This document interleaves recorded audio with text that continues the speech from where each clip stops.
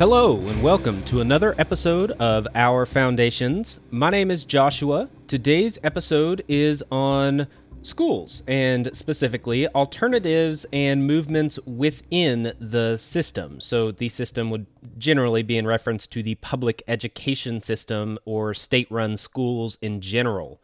And so this episode will cover some of the different movements that are going on within the school system, things like outdoor classes and specialized classes, the options like online schooling or vocational, dual enrollment, magnet schools, charter schools, all this kind of stuff. These are all options that everyone has access to, and anyone can access these within the system. You don't have to do homeschooling, you don't have to go to a private school, you don't have to do anything else in order to have your kids be involved in this type of stuff. And so I'll talk about that. But again, these education episodes aren't just about kids, it's also about you and I.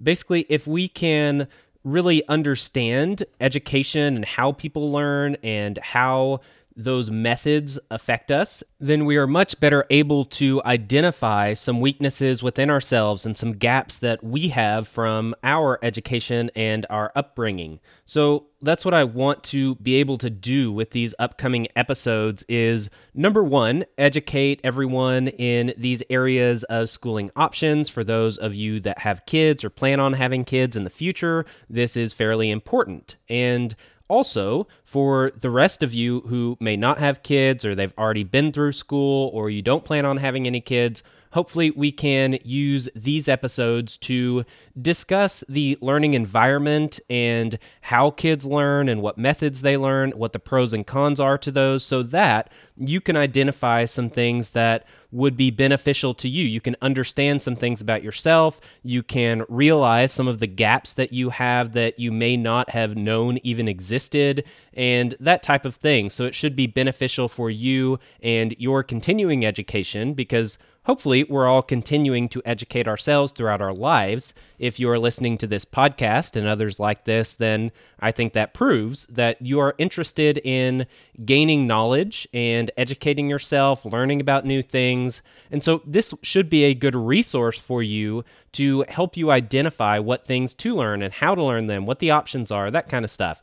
So again, it's not just for people with kids that are looking at how to handle school. So let's get started with what these different options are, what these movements are, what these alternatives are, and how kids are learning in a way that is different than the typical stereotype for a public school education. And so the first one I want to mention is one that usually is geared towards the youngest crowd, usually in elementary school. Often it's kindergarten and pre-K, but it does extend further than that, and that would be outdoor classes. So again, this usually is the littlest kids. In most public schools, often they have an outdoor kindergarten or something like that. But there are some. There's a high school in my area that focuses on nature and outdoor learning and stuff. So it does progress all the way up. It's just not quite as common in the upper levels. And so the outdoor classes basically try to provide a different environment for the kids so that they're not just sitting in a desk all day inside a building with four walls and maybe a window and just basically being talked at and teached at and doing some projects, but instead they're outside where they can interact with nature, they can walk around, they're exposed to all the different things around them and help learn from those things. And so this helps with engagement. It helps with getting them interested in some of the things around them. It helps with giving examples so the teacher can be talking about the seasons and the weather, and you can actually see that for yourself. You can experience it for yourself. If you're outside, you see the colors change in the fall. You see the flowers bloom in the spring. The teacher can point around to different things. If you're talking about soil, you can get a handful of soil and the kids can touch it and they can explore. These are things that can really get kids a lot more involved and a lot more engaged, and it really helps with things like observation and being able to connect with how the world works. you're not just isolated in a building and not really making those connections, but rather you can see how nature works. You are in a much more pleasant environment. You're outside, you feel the sun shining down on you, you hear the wind blowing through the trees. It's much more pleasant. You're probably going to be a little more open to listening to what the teacher has to say. There are a few things you can look around at, so you're not just sitting at a desk and staring at a wall. And so it hopefully gets kids more engaged, it keeps them more interested, and even when you're teaching something that's totally unrelated to nature, just the environment itself can help kids when they're trying to learn, they're trying to listen. It's kind of like how some kids like to doodle on a piece of paper and they'll make little drawings and little designs and that kind of stuff. And there are kids that do that, but they're still intently paying attention to what the teacher is saying. It's not that they're completely distracted and only focused on their drawing. It's just that that's the way their mind works. If they're kind of doing something random in the meantime that's kind of brainless and they're just actively doing something, then they can pay better attention. Whereas if they're only staring at a teacher and listening to them, sometimes they might get distracted, start daydreaming, they'll get very bored. And so it kind of keeps them engaged, even though it's in a way a little bit of a distraction, but it allows them to learn better and pay attention better. And this can also happen outside. You don't have to doodle. You can look around, you see the birds flying, you see the grass blowing in the wind. These different things can help kids just have something to pay attention to and something to look at and something to enjoy. Their environment's moving. And so maybe that can help them from getting basically just completely bored at just staring at a teacher inside a classroom. The next option I want to talk about actually is within a classroom, and these would be specialized classes. So what I'm thinking here are things like STEM labs, for example. STEM labs is a reference to science, technology, engineering, and math. And then you also have different acronyms. You have STEAM, and you have others that involve a few variations on that. But basically, the idea is that you have a classroom set up that is more interactive, and kids are learning how to do things physically with their hands, usually, and basically interact more with the material. So you do things like robotics and 3D printing and CAD software, that type of thing.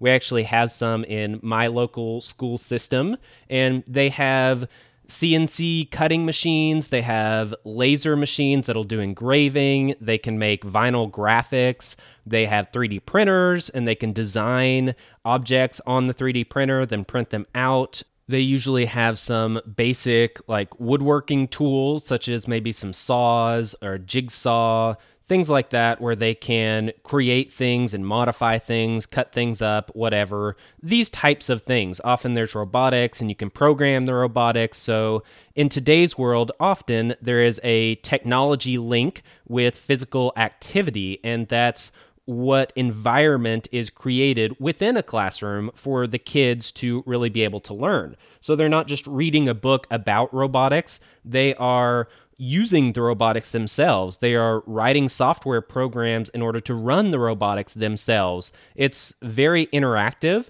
and it really gets them interested. Again, if you have an environment that you can interact with, if you are actually building something and doing something yourself, then you're going to be much more involved and you're going to learn a lot more. If you're interested in something, you learn more about it. I definitely know that I have noticed this in my personal life since I got out of school and I started studying all the things that I got really interested in, like investing and economics and politics and just all these kinds of things, philosophy, the types of things that I talk about on this podcast often.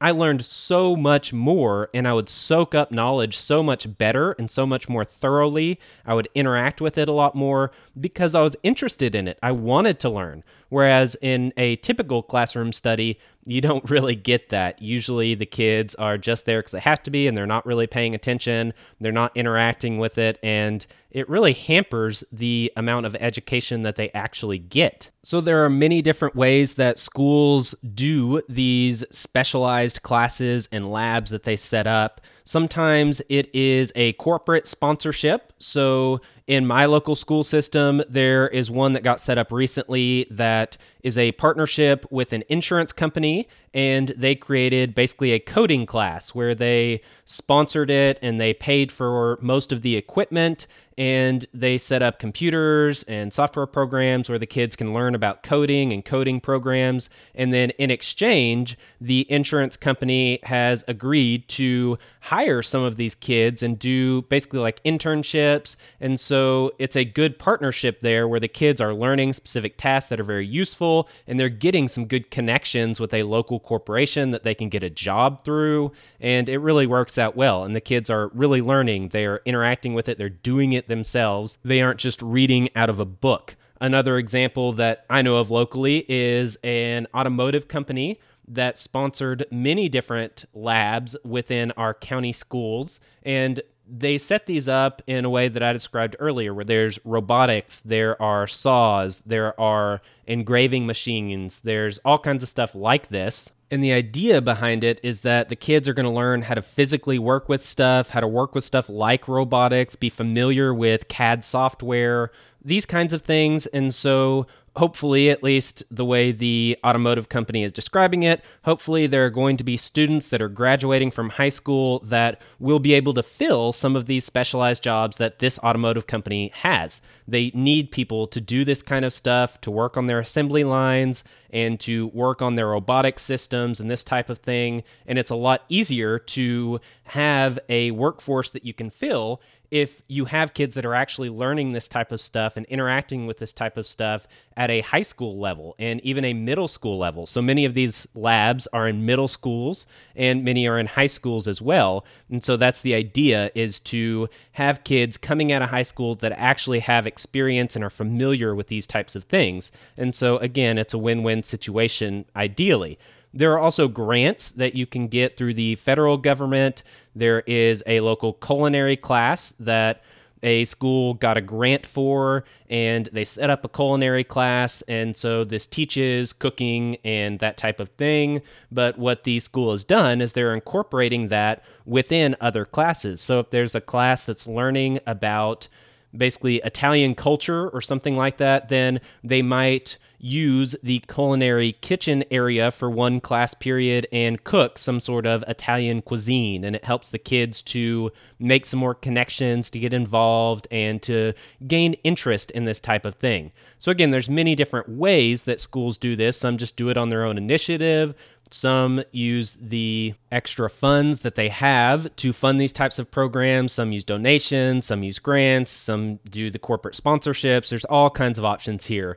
And I want to say that there are definitely pros with this, and I've named most of them, and this is a very good thing in general.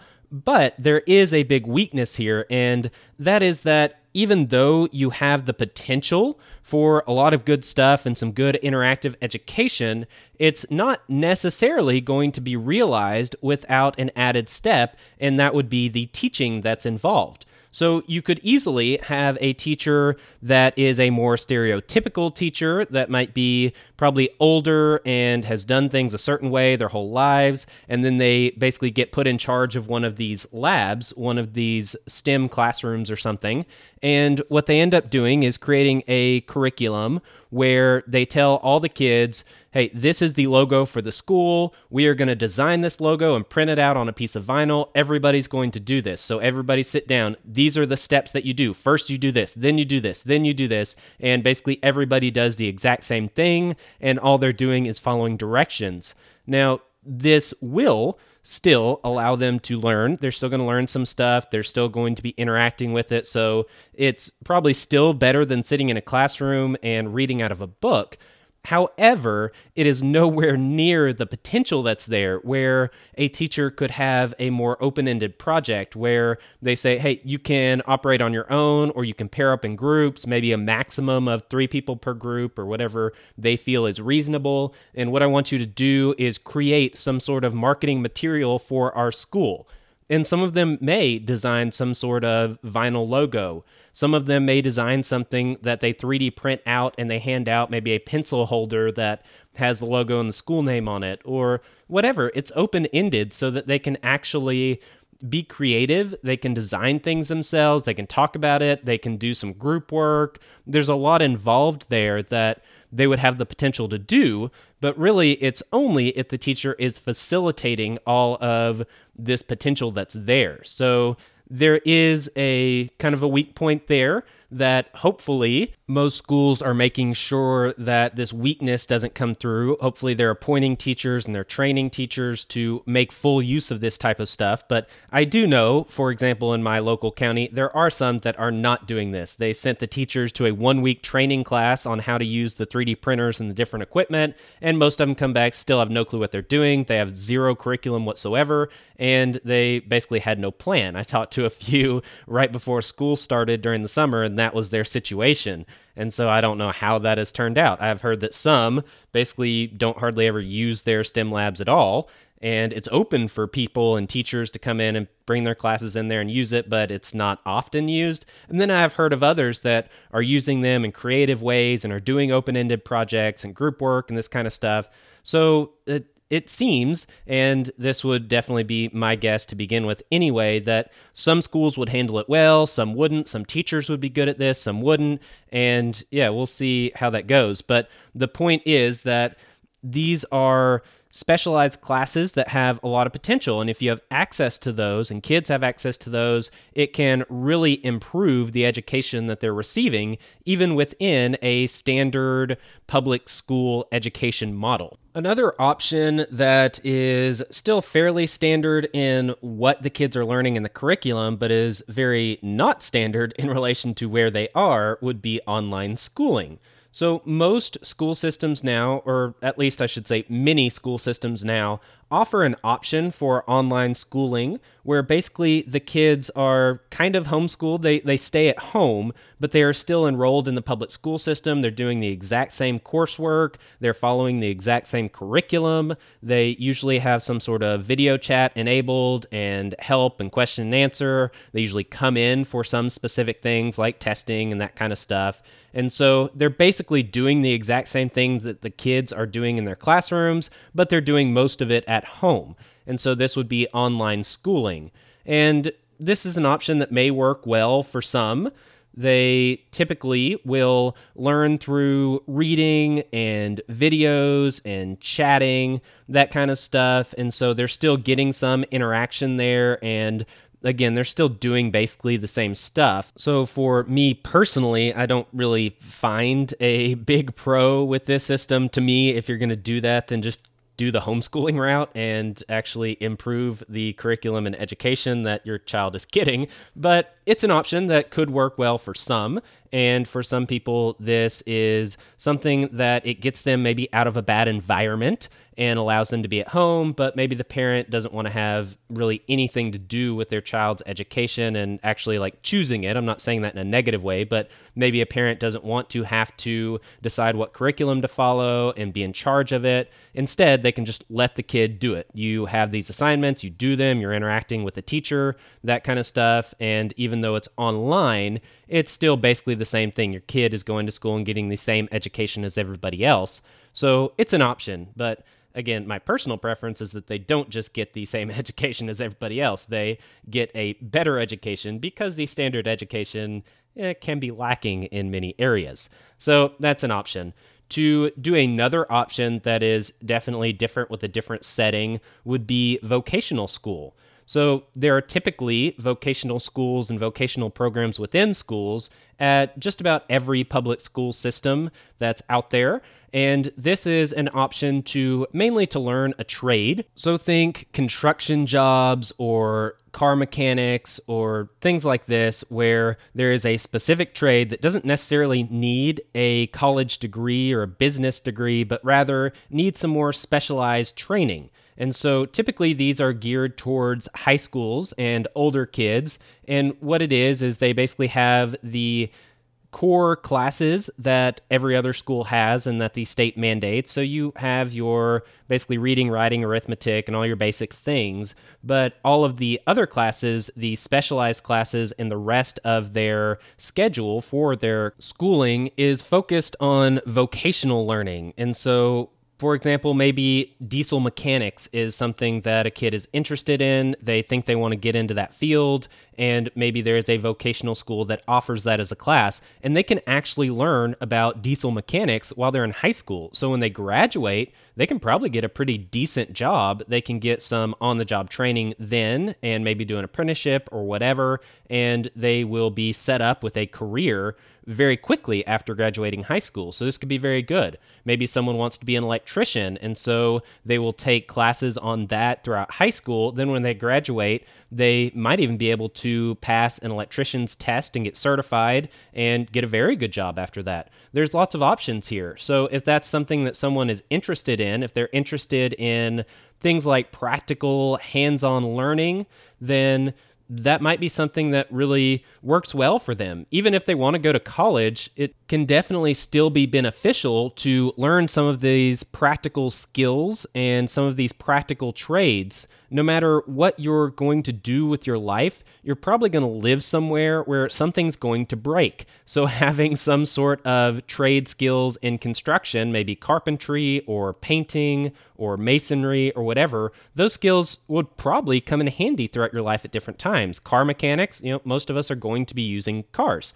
And that may look very different by the time kids grow up, but there are still going to be engines of some kind that, maybe you have a lawnmower or maybe you have a pressure washer or whatever the case may be. If you're familiar with these types of things and at least the basics on how they work, that can be very beneficial and very practical, even if you're just in a typical corporate business job. So it's not just people that want to get out into the trades, but that is the most common approach, and that's usually the people who do this and do well in this type of setting.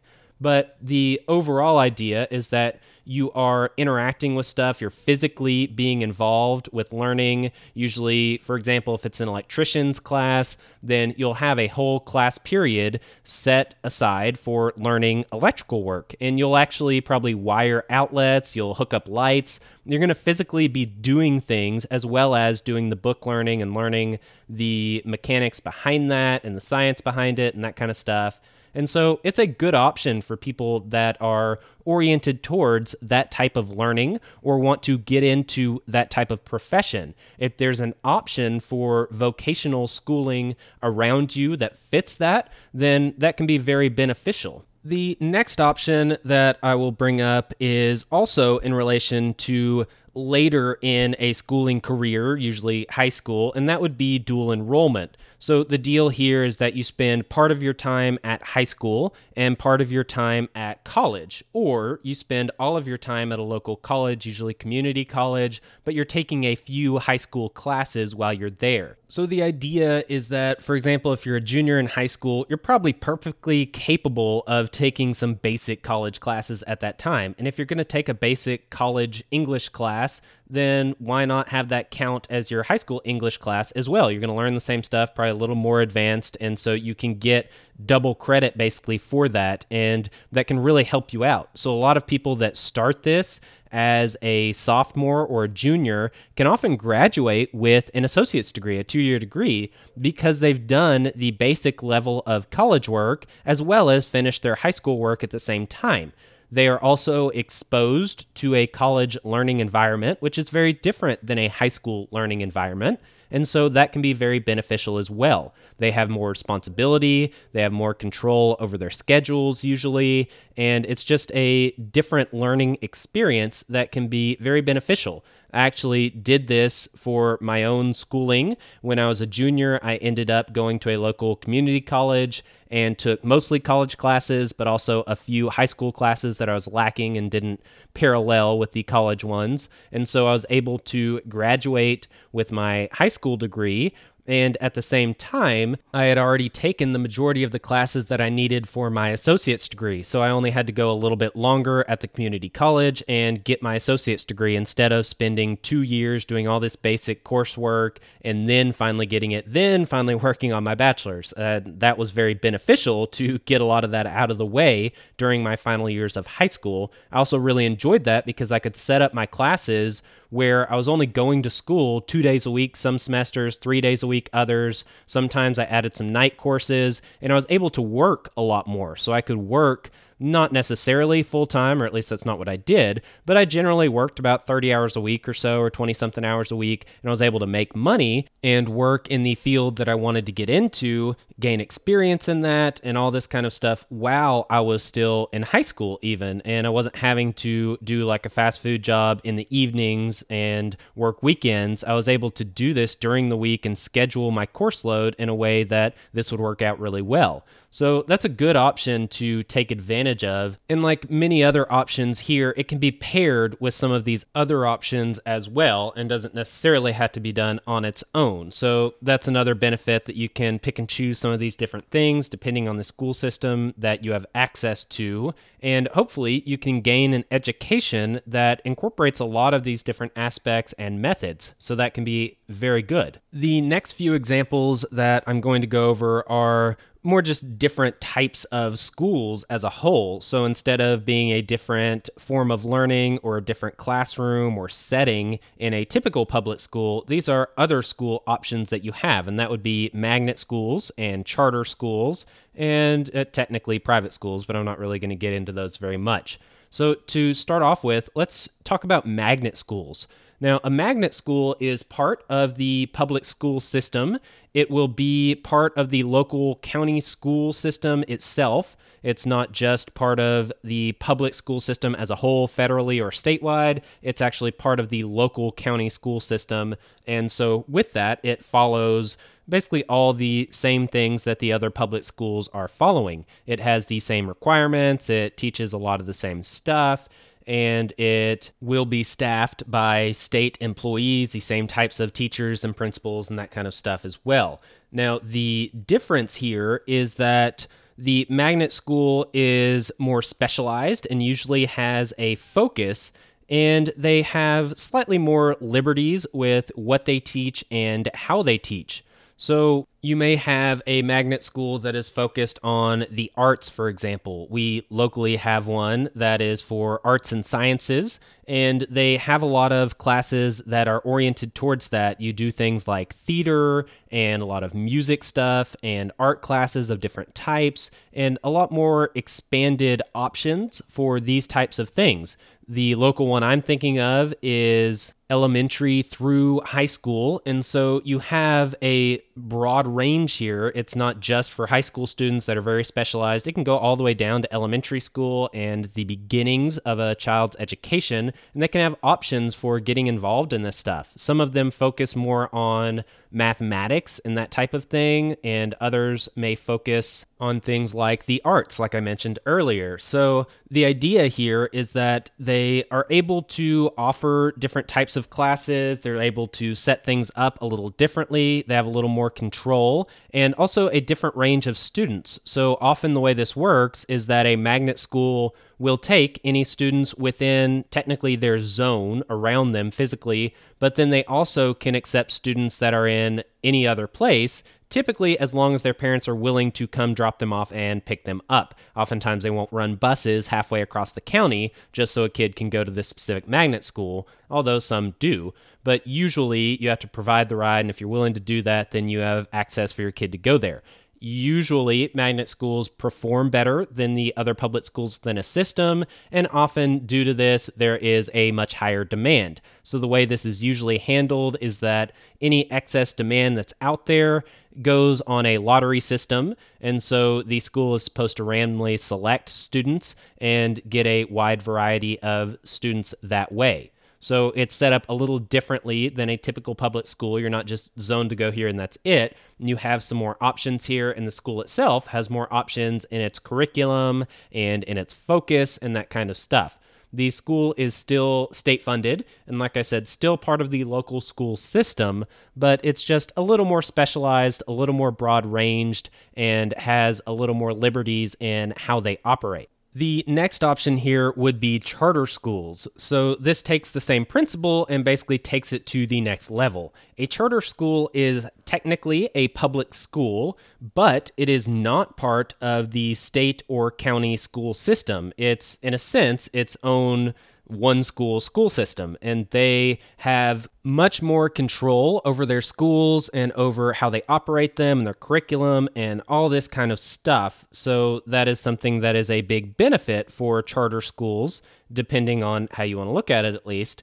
Typically, charter schools are going to be mostly government funded, but they also have the option for outside funding. So usually the way they're funded is on a per child basis. So depending on how many kids go there, the state will give them X amount of dollars per kid. And so the state is funding the school that way, and it is a public school in that it's state funded. But they do have the option to get outside funding to help with that as well. Typically, charter schools operate more like a business because if they're not able to operate with a profit, they're not going to get a larger chunk of the budget. They're just going to basically fail and go out of business. So they do have to make sure that they're bringing in students, that they are creating something that there is a demand for. They are giving a good education. Parents want to take their kids there because, again, if they don't have a lot of students that are enrolling, then they're not going to get a lot of funding from the state because it's on a per student basis. And so they really want to draw in students. And in order to do that, if you're a school,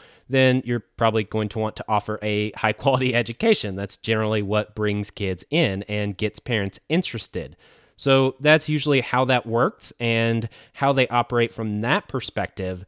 Overall, they do need to meet some broad academic requirements, but they're largely free to choose their own ways. So there are going to be some state standards that they do have to meet and some certain subjects that they do have to cover, but they're not forced to use a specific curriculum or teach in a specific way. Instead, they can teach how they want to teach. They can teach the content that they want to teach as long as they are meeting some of these basic requirements that the state mandates. So many of these charter schools use state benefit plans with their employees, although some don't. So most of the teachers that teach at a charter school are going to be state employees and be on the employee benefit plan that the state is attached to, but it's not a requirement. Charter schools have the option. The last stat that I saw was that 80% do have the same benefit package and go through the state for their benefits, and the employees are a lot like the other teachers at the other public schools. But that would mean that there are still 20% that don't do it this way and that they deal with their employees in a different manner with a different benefit package. So again, they have more leeway there. Most charter schools do have a focus. So some may focus on STEM, some may focus on the arts, some may focus on nature. There are lots of different options here, obviously just about anything you could think of. And this is generally the way charter schools are set up. Usually they're not just a normal public school that just gives a general education. Usually they do have a focus, and that's part of their marketing, and they draw in people that way, people that are interested in a certain type of education. There is a local one that I'm aware of that focuses on nature, and they do a lot of outdoor classes. I believe they start at middle school, but I'm not positive on that. It might just be high school. And my wife actually recently went on a hike with our kids and one of her friends and their kids, and they were at a local creek, and they saw a whole class full of kids from this charter school that had waders on and were in the middle of the creek. They were testing the water. They were doing different things. And so that's something that you would typically not see out of a typical public school class. But these kids were doing that. These schools actually located right next to a creek, and so they do a lot of stuff there when they're learning about science and the environment and that kind of stuff. They even have a class on processing chickens, and so they have definitely a different variety of educational resources that they use with their kids. And again, this is one that is mostly nature-based, and they're interacting a lot with the outside environment and with more practical knowledge, and it's a little more open learning. And so this is something that appeals to a lot of people. I know a lot of homeschool kids in my area. Their parents will homeschool them for elementary school, and then when they're ready for their kids to get a little older and get a more specific education, a lot of them will take them to this charter school because it parallels a lot with the style that they were doing with their homeschooling, and they feel more comfortable with that.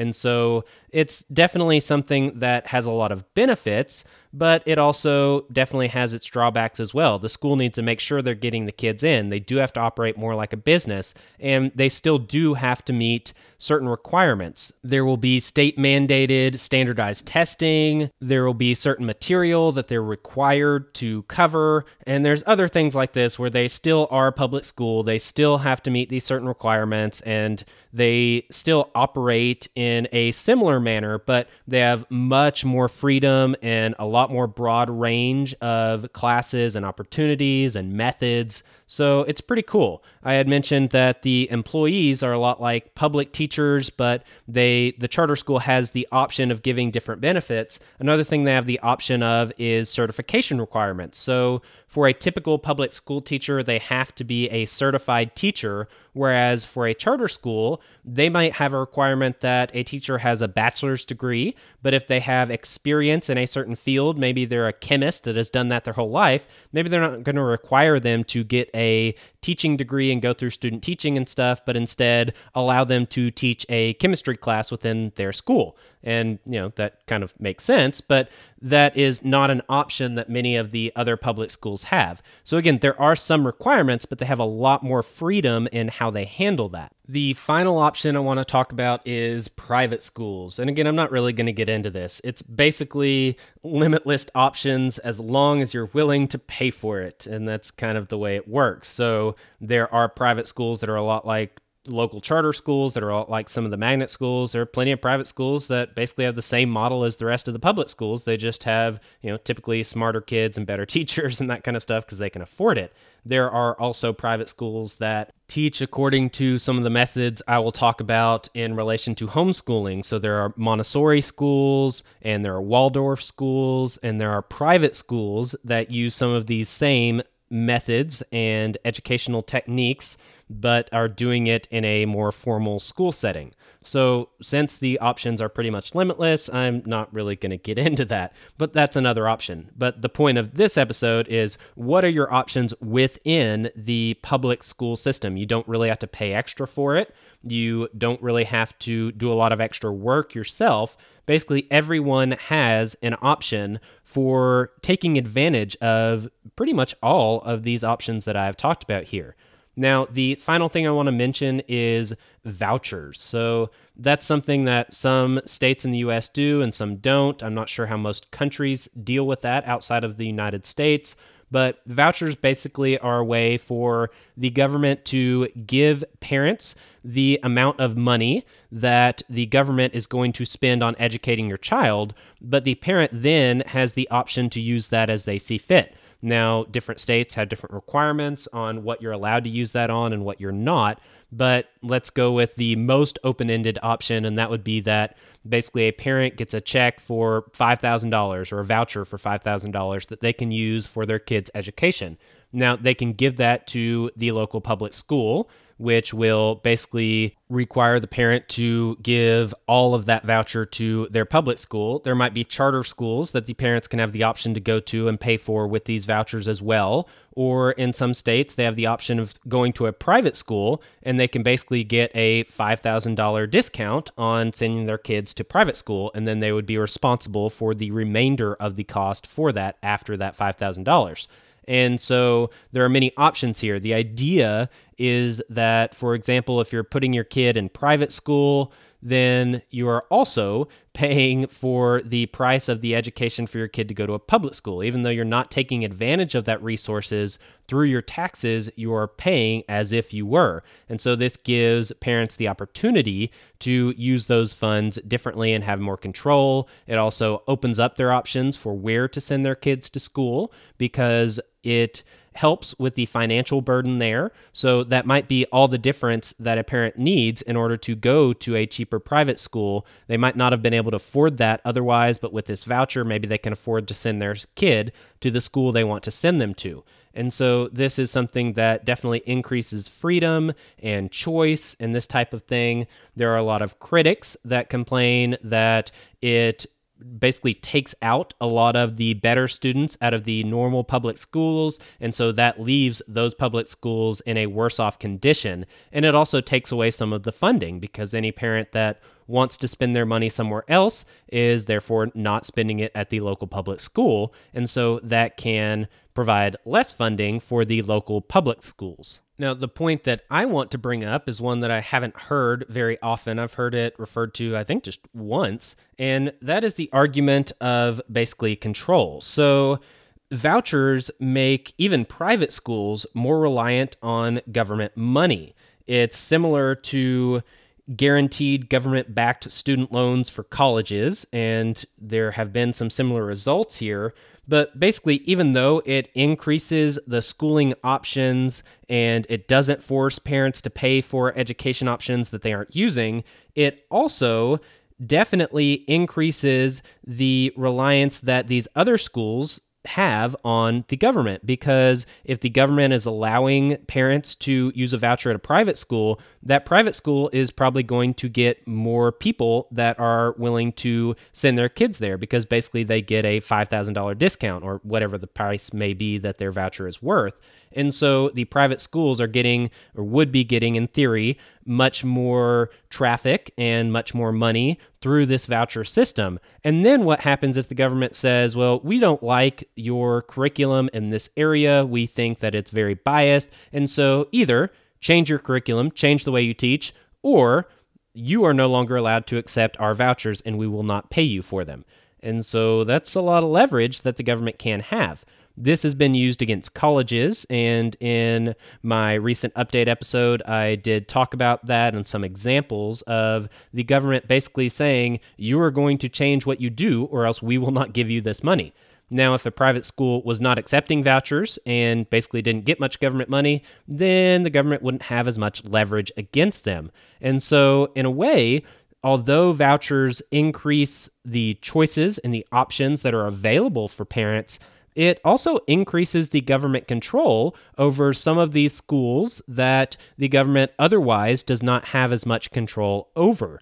And so there are definitely positives, but there are definitely negatives, and some of them are ones that are not really getting discussed very much out there today. So that wraps up everything that I wanted to talk about in relation to options within the public school system, and hopefully that gives you a good feel for what's out there and what those options are and some ways of getting better education for children without having to take the reins of their education yourself and without having to pay extra and usually an exorbitant amount of money to send them to a private school. There are some options within the system that you can use and utilize that can really boost the education of your children. And so that's a very good thing. Now, another thing that I want to point out is that a lot of these different educational methods and systems and ways that classes are set up are things that have impacted you in your schooling career as well. So if you were not exposed to being outdoors and nature a lot,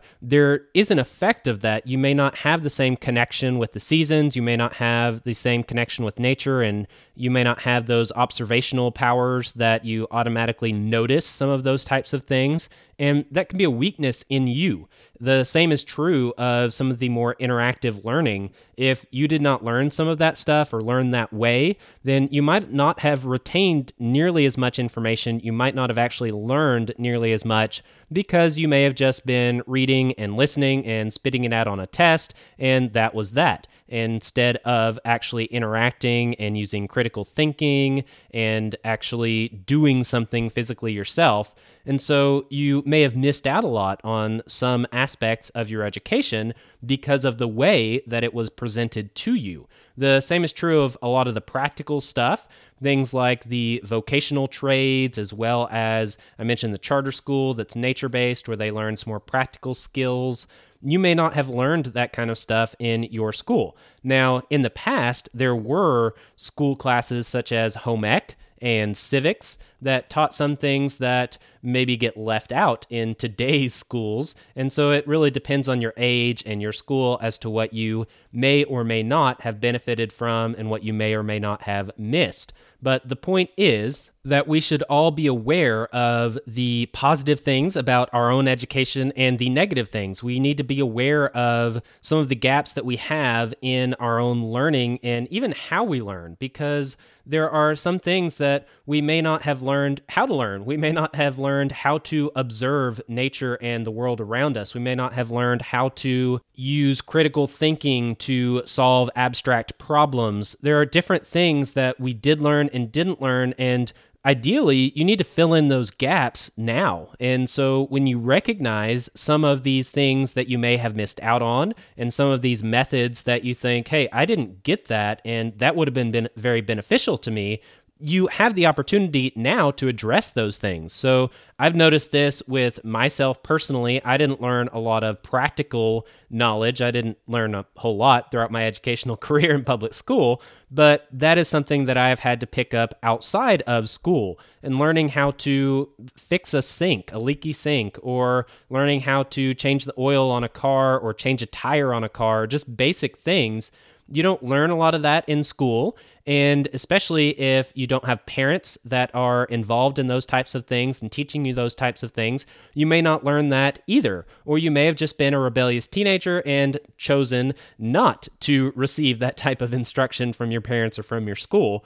And so the point is that now that you may be aware of some of these things, you need to use that to your advantage and fill in those gaps.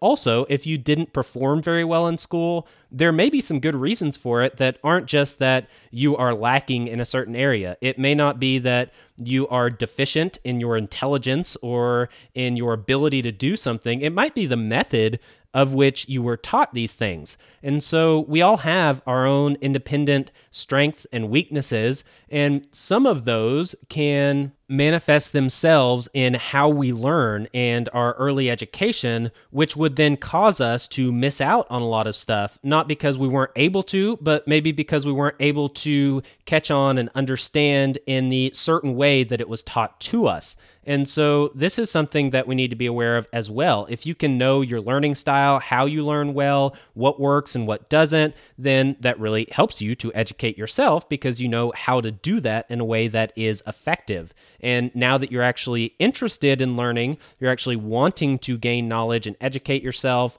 then you are definitely going to retain a lot more already. But if you also know some good methods, you learn what worked and what didn't, you learn what you missed out on throughout your schooling career, then you can really use that to your advantage in accelerating the rate at which you can learn more stuff and educate yourself further. So hopefully that can be practical. I know a lot of this information is not quite as practical for somebody that has no relation to kids and no interest in the school system, but some of it is. So hopefully you can pull out some of those nuggets. This episode in particular is probably the hardest to pull out nuggets from because it is a little more specific to types of schools and that kind of stuff.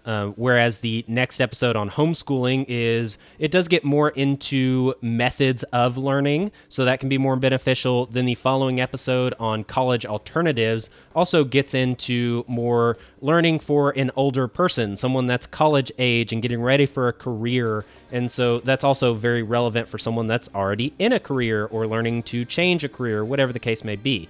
And so hopefully you'll be able to pull out even more nuggets as we go through the following episodes. So that does wrap up everything that I have here. Thank you for all of my followers on Twitter, everybody that has sent in emails and comments. Those are very helpful. Thank you for people that have posted this on their own social media, on Facebook and Reddit and other places like that. I greatly appreciate that. Thank you for our patron who is supporting financially and giving a small amount every month to help out with the hosting fees and resources and that kind of stuff. And finally, thank you for those of you that have left a rating and have left a review. That is also very helpful. It is difficult to be seen as a podcast if you don't have reviews and ratings. And so that is something that is extremely beneficial and very needed for a podcast to get out there a little more. So that'll be everything that I have for today. Please come back next time for the episode on homeschooling and learning methods and that kind of stuff. That should be a very interesting one. I personally really enjoyed the research on that one. And thank you for being a listener and supporter of this podcast. I really appreciate that. It's very encouraging. It's very helpful to have people that are following this project and learning with me and this kind of stuff. So thank you very much. With that, I'm out. Peace. Thank you for listening. Goodbye.